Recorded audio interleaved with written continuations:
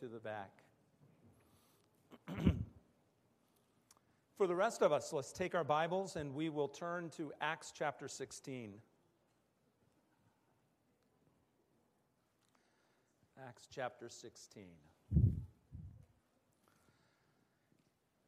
You know, as we come to the close of 2014 and look forward to 2015, many of us think about the year past and the year to come. For many of you, the year past meant some great things happened in your lives. You found happy occasions. You were rejoicing in time that you were able to spend with loved ones. And you found 2014, for the most part, to be a great year. And you're thankful for it. For some of you, you had profound challenges. Maybe it was health issues, the loss of a job. Maybe it was having loved ones move away or pass on. When you look back on 2014, you think, wow, glad that's over with. But then as we look forward to 2015, we wonder, what will it bring? We hope that it will maybe be a better year if you had a challenging one this year. We hope for opportunities to do things that we maybe weren't able to do this year. Sometimes we're sort of like a Cubs fan or a Bears fan where this is going to be our year. It's going to turn around. Yeah, right. But when we look at opportunities, what we really want to understand is we have to plan for, pray for, and prepare for the really important opportunities. And those are the eternal ones, the opportunities that last. One of the greatest opportunities that we can have is to share the gospel of Jesus Christ with someone, because that brings about eternal changes, eternal things. We have the opportunity to influence eternity by sharing the gospel. And as Alan pointed out this morning, it's something that God has called us all to share Christ with neighbors and family members and friends, and then even some of those outside possibilities like the prisons and the nursing homes and places where you might not expect to see fruit from sharing the gospel, but perhaps are ripe for harvest.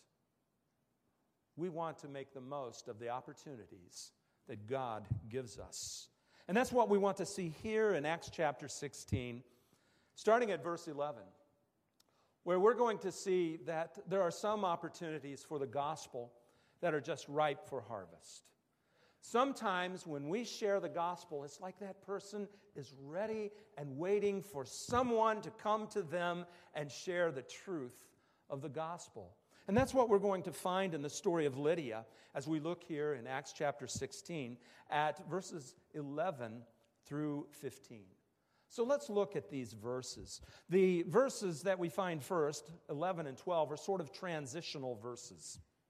If you remember, the Apostle Paul had been given a vision where he was to move from where he planned to share the gospel in modern-day Turkey.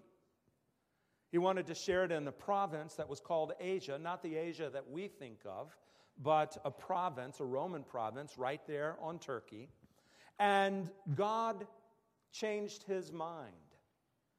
He shared with Paul through closing doors of opportunity and through giving him a vision that he wasn't to share where he had anticipated, that he was to go to Macedonia, which is modern-day Greece. And he was to go there because God had been preparing the soil for the gospel. So in order for the gospel to take place, God had to prepare Paul and his team's hearts, but he also had to prepare the hearts of those who would hear the gospel. And that's what Paul found. He found seekers who were ready and prepared by God to hear the gospel. So in 11 and 12 it says, from Troas we put out to sea, and we sailed straight for Samothrace, and the next day on to Neapolis. And from there we traveled to Philippi, a Roman colony, a leading city of that district in Macedonia, and we stayed there several days. Now, by the we in this passage, Luke included himself in the company. So here is Luke joining Paul and his party to go to Philippi. And when we look historically at Philippi, you know what we find? We find a city that was extremely wealthy, but also a city that was extremely idolatrous. They followed the Greek gods. There was Spiritism. There were all kinds of belief systems and cults that were right there in Philippi. And so perhaps Paul knew of its reputation as God was directing him to go to Philippi. And perhaps he went with some trepidation, but he went. And what did he find when he went to Philippi? Normally, when Paul would share the gospel, he would go to a synagogue and he would start with the Jewish community first and then branch out to the Gentiles. But look at what we find here. Verse 13 of Acts chapter 16 says this: On the Sabbath, we went outside the city gate to the river, where we expected to find a place of prayer. And we sat down and began to speak with the women who had gathered there. One of those listening was a woman named Lydia, a dealer in purple cloth from the city of Thyatira, who was a worshiper of God. Here's what Paul found. He found a community of women who met outside the city gates of Philippi. Now, we don't know why they gathered by the river outside the city gates. Perhaps there was such a small contingency of followers of Yahweh that they just went somewhere outside the city to gather. But what we do know about these women is this: they were seeking God. They were worshipers of the one true God. Now, in a city that was dedicated to idolatry, this would have been a stand that would have been difficult to take. And yet, what do we find? This faithful group of women. And what stands out to me in this story is this. This is the second time that God has directed an apostle to go to Gentiles in a specific place and to share the gospel. The first occurrence was Cornelius. And very much like Lydia, Cornelius had a heart that was ready for the gospel. He wanted to hear the gospel, and he was waiting with bated breath to hear what Peter would share with him. And now we find Lydia, and the same thing is taking place. Now, when we hear that there was a group of women and they were gathering for prayer, we look at that and say, well, that's great, man. We have ladies' prayer meetings here at the church, so it's not an unusual thing for ladies to gather for prayer. But what stands out about this is in the first century culture, for God to send his apostle to Gentile women to share the gospel was politically and culturally incorrect by their system. But God had a heart for Lydia. He had a heart for those other women. And when the scripture describes Lydia, what do we find? It describes a woman who was a worshiper of God. The idea is this. She had gone some of the way in Judaism in worshiping Yahweh, but she had not become a full-fledged proselyte. In other words, she hadn't joined all in to the Jewish community. She simply worshiped God and wanted to learn more about him and lift up his name and praise him and worship him. So she was interested in the things of God. And what did God do? God provided a way for her to hear the gospel. He had been preparing her heart to hear the gospel, and after preparation of her heart, what did he do? He sent Paul to go and share the gospel with Lydia. So here is this receptive woman ready to hear, and here comes Paul, and he shares the gospel, and notice what it says in this passage. After it says she was a worshiper of God, it says right at the end of that 14th verse, the Lord opened her heart to respond to the gospel. That brings us to our next point. Salvation comes when God opens the heart to the truth. God does a work in sending, the one who will carry the gospel. But God also does a work in the heart of the one who will hear the gospel. It is God at work on both ends. And here he is working in the heart of this Gentile woman. He isolates her and moves Paul 125 miles across land and sea to bring the gospel to Lydia, right there in Philippi. And she's receptive. She responds to the gospel message. She is ready to hear and to act on what she hears. This worshiper of God, this person who was ripe for harvest. What a blessing that was. What a great opportunity that was. But it doesn't end there. Look as the 15th verse continues. And it says, when she and the members of her household were baptized, she invited us to stay to her home. If you consider me a believer in the Lord, she said, come and stay at my house. And she persuaded us. Isn't it great that not only did Lydia respond to the gospel, but her entire household. Now, because Lydia was a seller of purple, we can assume that she was probably a well-to-do woman, and the fact that she invited all of Paul's party to come to her house and stay, again, a woman who had means. The selling of purple was a big business in those days because it was the cloth of royalty. And so as she was selling this, she was selling it to well-to-do people. And we can assume that she made a great deal of money, but she had perspective. She knew what was more important, the truth of God.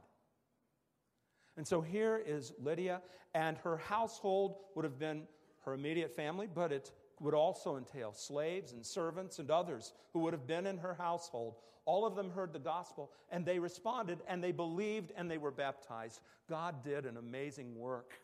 Wouldn't it be great if when we shared the gospel, it was always like that? Man, they're waiting to hear what I share. And then when I share it with them, they say, hey, I've got people I need you to go tell this to too. And we go and we tell it to them, and they all respond, and we're just like, man, this is easy. This is great. I love it when opportunities come about like this. But then we move into the next opportunity. And when we come to the 16th verse, we find that things don't always go that easy. Sometimes when we share the gospel, we're going to find spiritual obstacles that need to be overcome. And what we find first in this spiritual obstacle is Paul clashing with Spiritism and the cultural belief system that had deceived the people of Philippi. So look at the 16th verse, and in 16 and 17, we see this Spiritism and these cultural beliefs. Verse 16 says this, once when we were going to a place of prayer, we were met by a slave girl who had a spirit by which she predicted the future. Now, let me let you in on a clue. This spirit who predicted the future, not the Holy Spirit. This is a spiritual being, a demon. And this girl predicted the future by the power of this demon. Let me help you understand something. These demons that help people predict the future, place curses on people, that are guiding people as spirit guides, are not of God. They're of Satan. The particular word that's used here for this slave girl as a fortune teller, as a soothsayer, is a word in the original language that is python. And we think of it as a snake, but the word actually was a group of oracles and prophets that lived in ancient Greece. And they would be consulted when somebody wanted to know the future, or when they wanted to go off to war, or when they were ready to make a big business decision. And so here, this girl had this demon who allowed her to do this and had given her a lot of importance in the community. And her slave owners had profited from her intensely. So this girl comes along who has this spirit and this ability to predict the future, and it says she earned a great deal of money for her owners by fortune telling. So they're profiting from her powers and abilities, which really weren't her powers, but the powers of a demon. So this girl was actually a victim. She was held captive by a demon, and she was basically exploited by her masters. So then we find some follow-up about this girl in verse 17. This girl followed Paul and the rest of us, shouting, "These men are servants of the Most High God who are telling you the way to be saved." Now, when we look at verse 17, we think,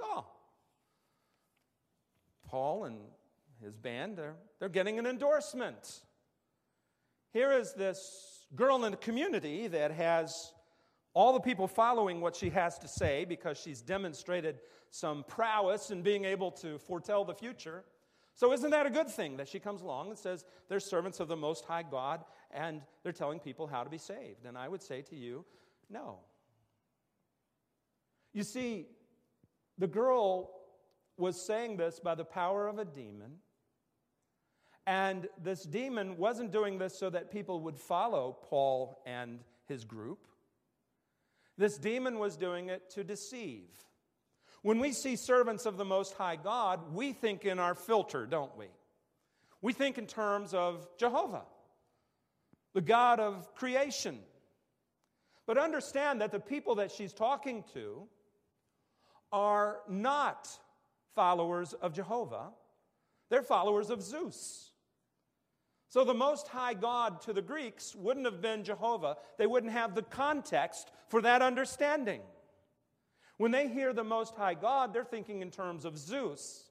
So while the words seem good to us, to the people who were hearing it, there was confusion. And you know, that's something that we find as we share the gospel, isn't it? Sometimes we can use words and we think that these words are really communicating something, but in reality, the hearers of those words are confused by them until we define them and point them in the right direction. So here is this girl confusing things. These are servants of the Most High God.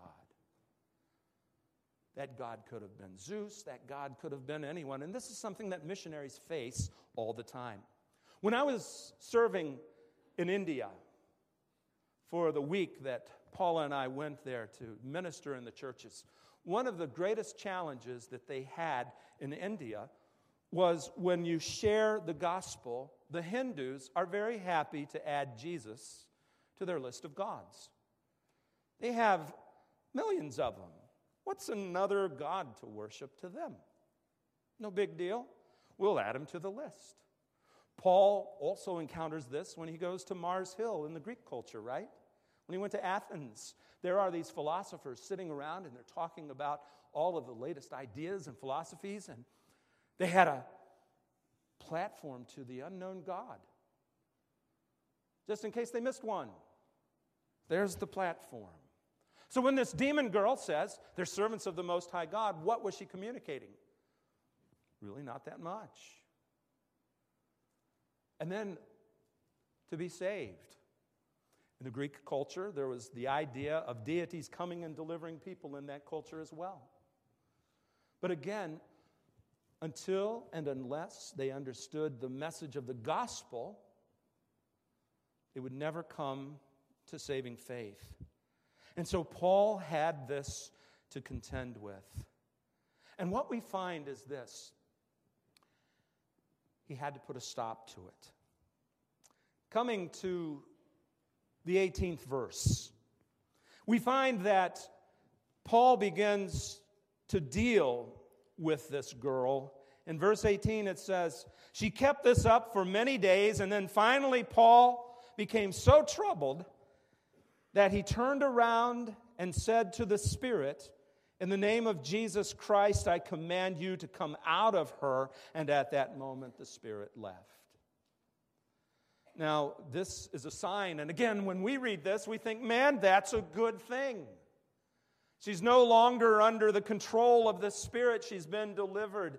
But understand, in their culture, particularly to the slave owners, there was self-interest.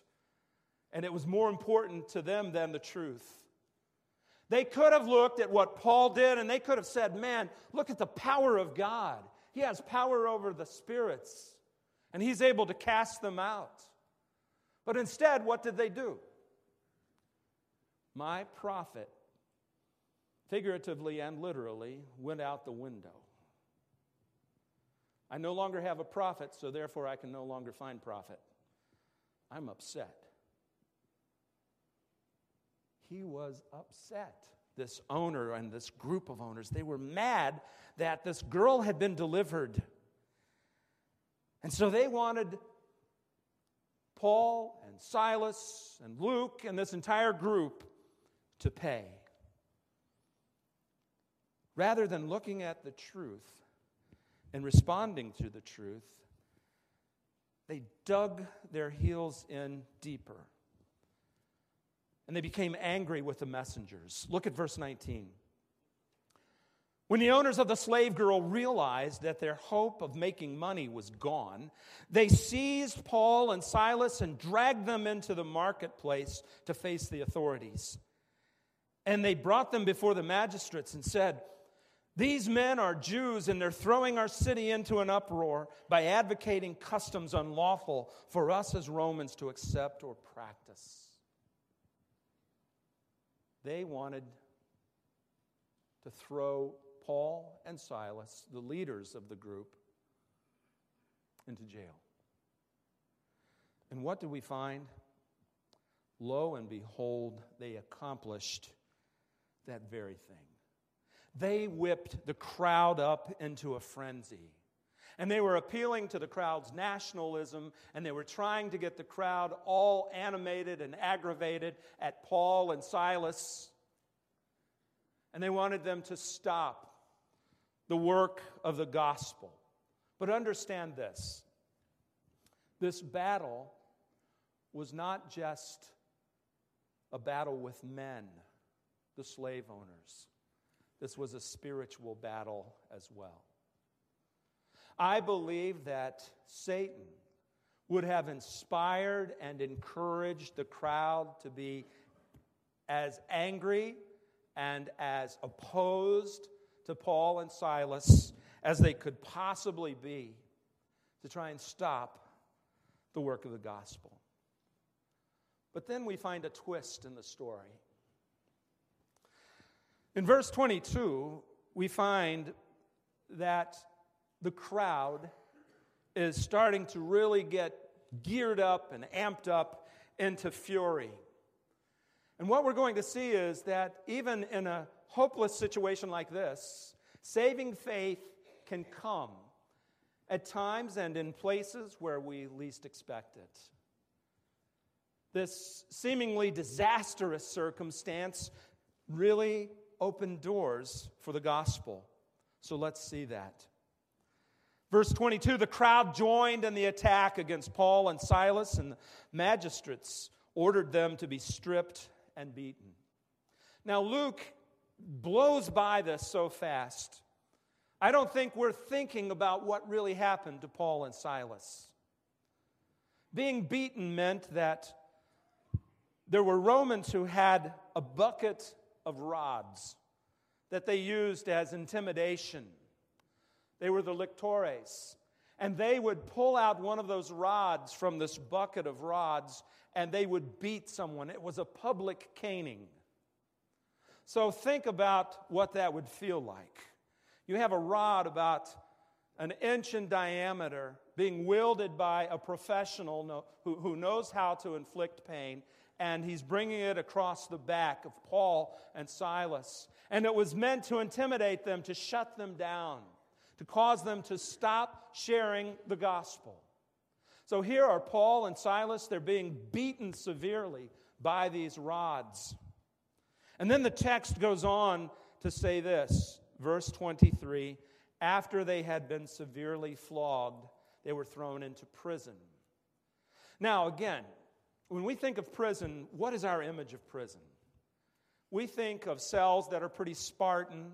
They have a steel toilet and a steel sink and some bunks, a concrete floor and some bars. Not a place that any of us want to be, but if you can imagine what a prison in the first century would be like, just imagine a place of filth, of stench, a place that's probably in the lower regions of the jail, probably more like a dungeon than a prison cell that we would picture today.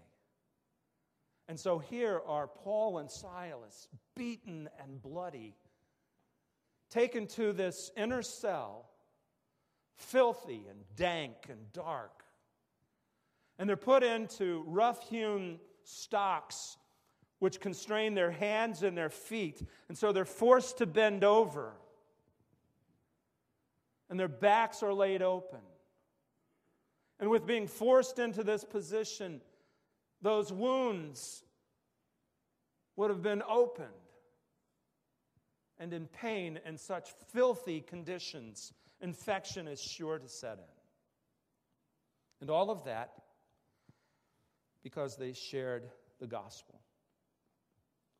So they're thrown into this prison, verse 23, and the jailer was commanded to guard them carefully.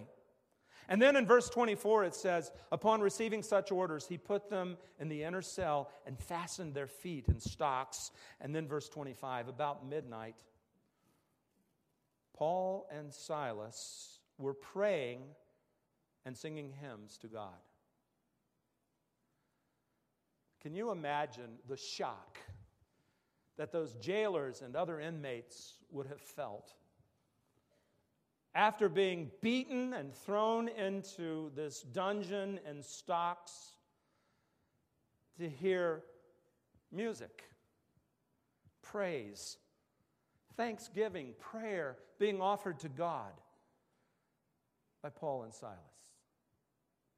I don't know about you, but for me, wouldn't it have been easy to say, God, you sent me here from Turkey, and we're not talking Turkey anymore. We're talking Philippi. And now I come in obedience and I'm beaten and I'm thrown into the dungeon and in stocks. What gives? Wouldn't it be tempting to feel that? But not Paul and Silas. Praying and praising come from their lips. And notice that 25th verse. The other prisoners were listening to them. Even in this dark place, the word was going out. Because the word never returns void, and Paul and Silas knew that. And just as God had appointed Paul and Silas to go to the place outside Philippi by the river to meet Lydia, God had appointed Paul and Silas to be in this dungeon to meet a Philippian jailer, preparing the hearts perhaps of the prisoners as well.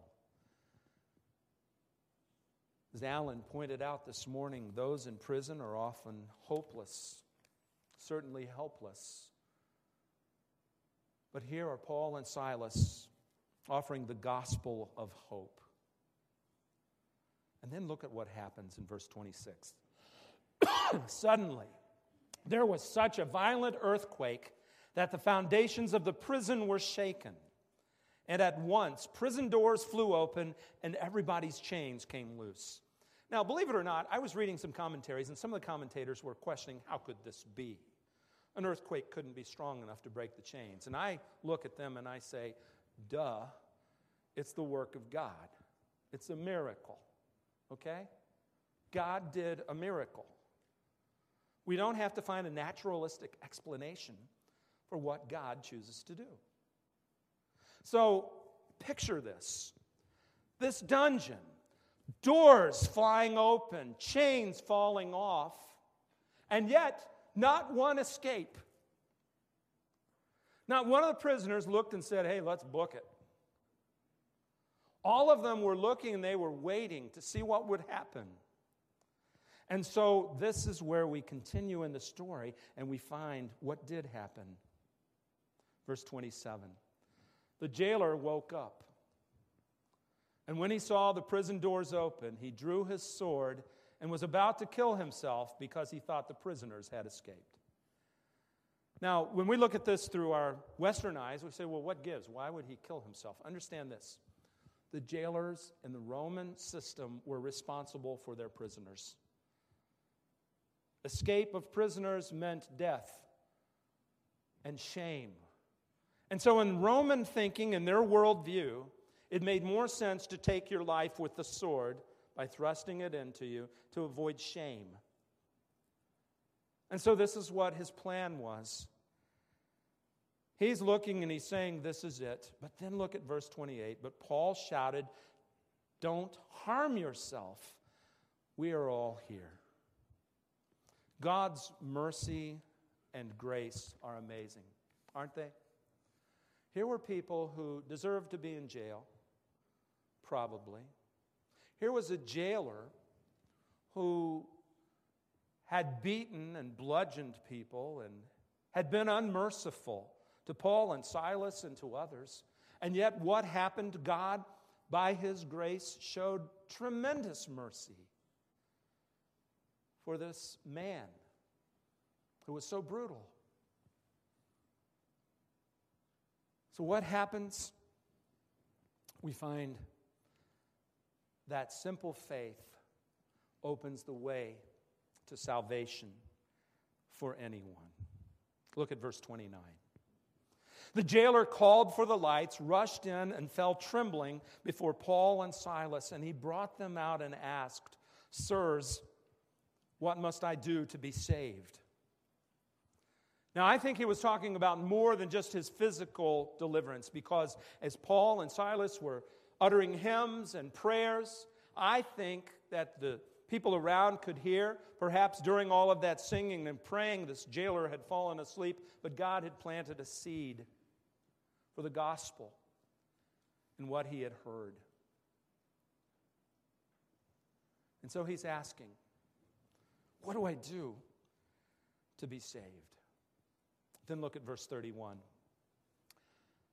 They replied, believe in the Lord Jesus, and you will be saved, you and your household. Here in a hopeless situation, in the last place that you would imagine that the gospel would go out and be effective, a jailer finds the way to a relationship with God. And the gospel that is given is so simple. It's not what you do to be saved, jailer. It's who you believe. Believe on the Lord Jesus Christ, and you will be saved, you and your household. So look at verse 32. Then they spoke the word of the Lord to him and to the others in his house. And at that hour of the night, the jailer took them and washed their wounds. And then immediately he and his family were baptized.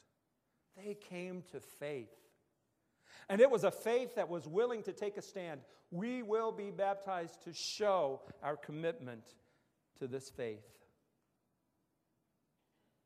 That faith immediately produced works. Mercy and ministry to Paul and Silas, and a family that takes the step of obedience to being baptized. In the last place that you would expect, God was at work. It's tremendous how God works with opportunities. We see those opportunities like Lydia that are just there. And you look and you say, I can't believe it's this easy. Do they really understand? Are they really picking up what I'm putting down? Are they grasping the truths that I'm sharing? And then we find that opposition that sometimes comes along as we share the gospel. We look and we say, man, I am not getting through. I'm sharing the gospel and I'm finding more rejection and hatred than acceptance. And then we find those situations where we look and we say, all is lost. And yet there is God in the midst, and He's doing something amazing. The wonder of opportunities is this: we never know how they're going to come out. Our responsibility is just to be faithful, to go through them and leave the results with God. This morning, I encourage you as the church to think about and pray about opportunities that you might have to share the gospel in your home, in your neighborhood, in your workplace, wherever God brings you. It's the greatest thing you can do. Share and leave what happens to God. That's the most important thing we can take away from this passage. Let's pray. Gracious Heavenly Father, we thank you for this text.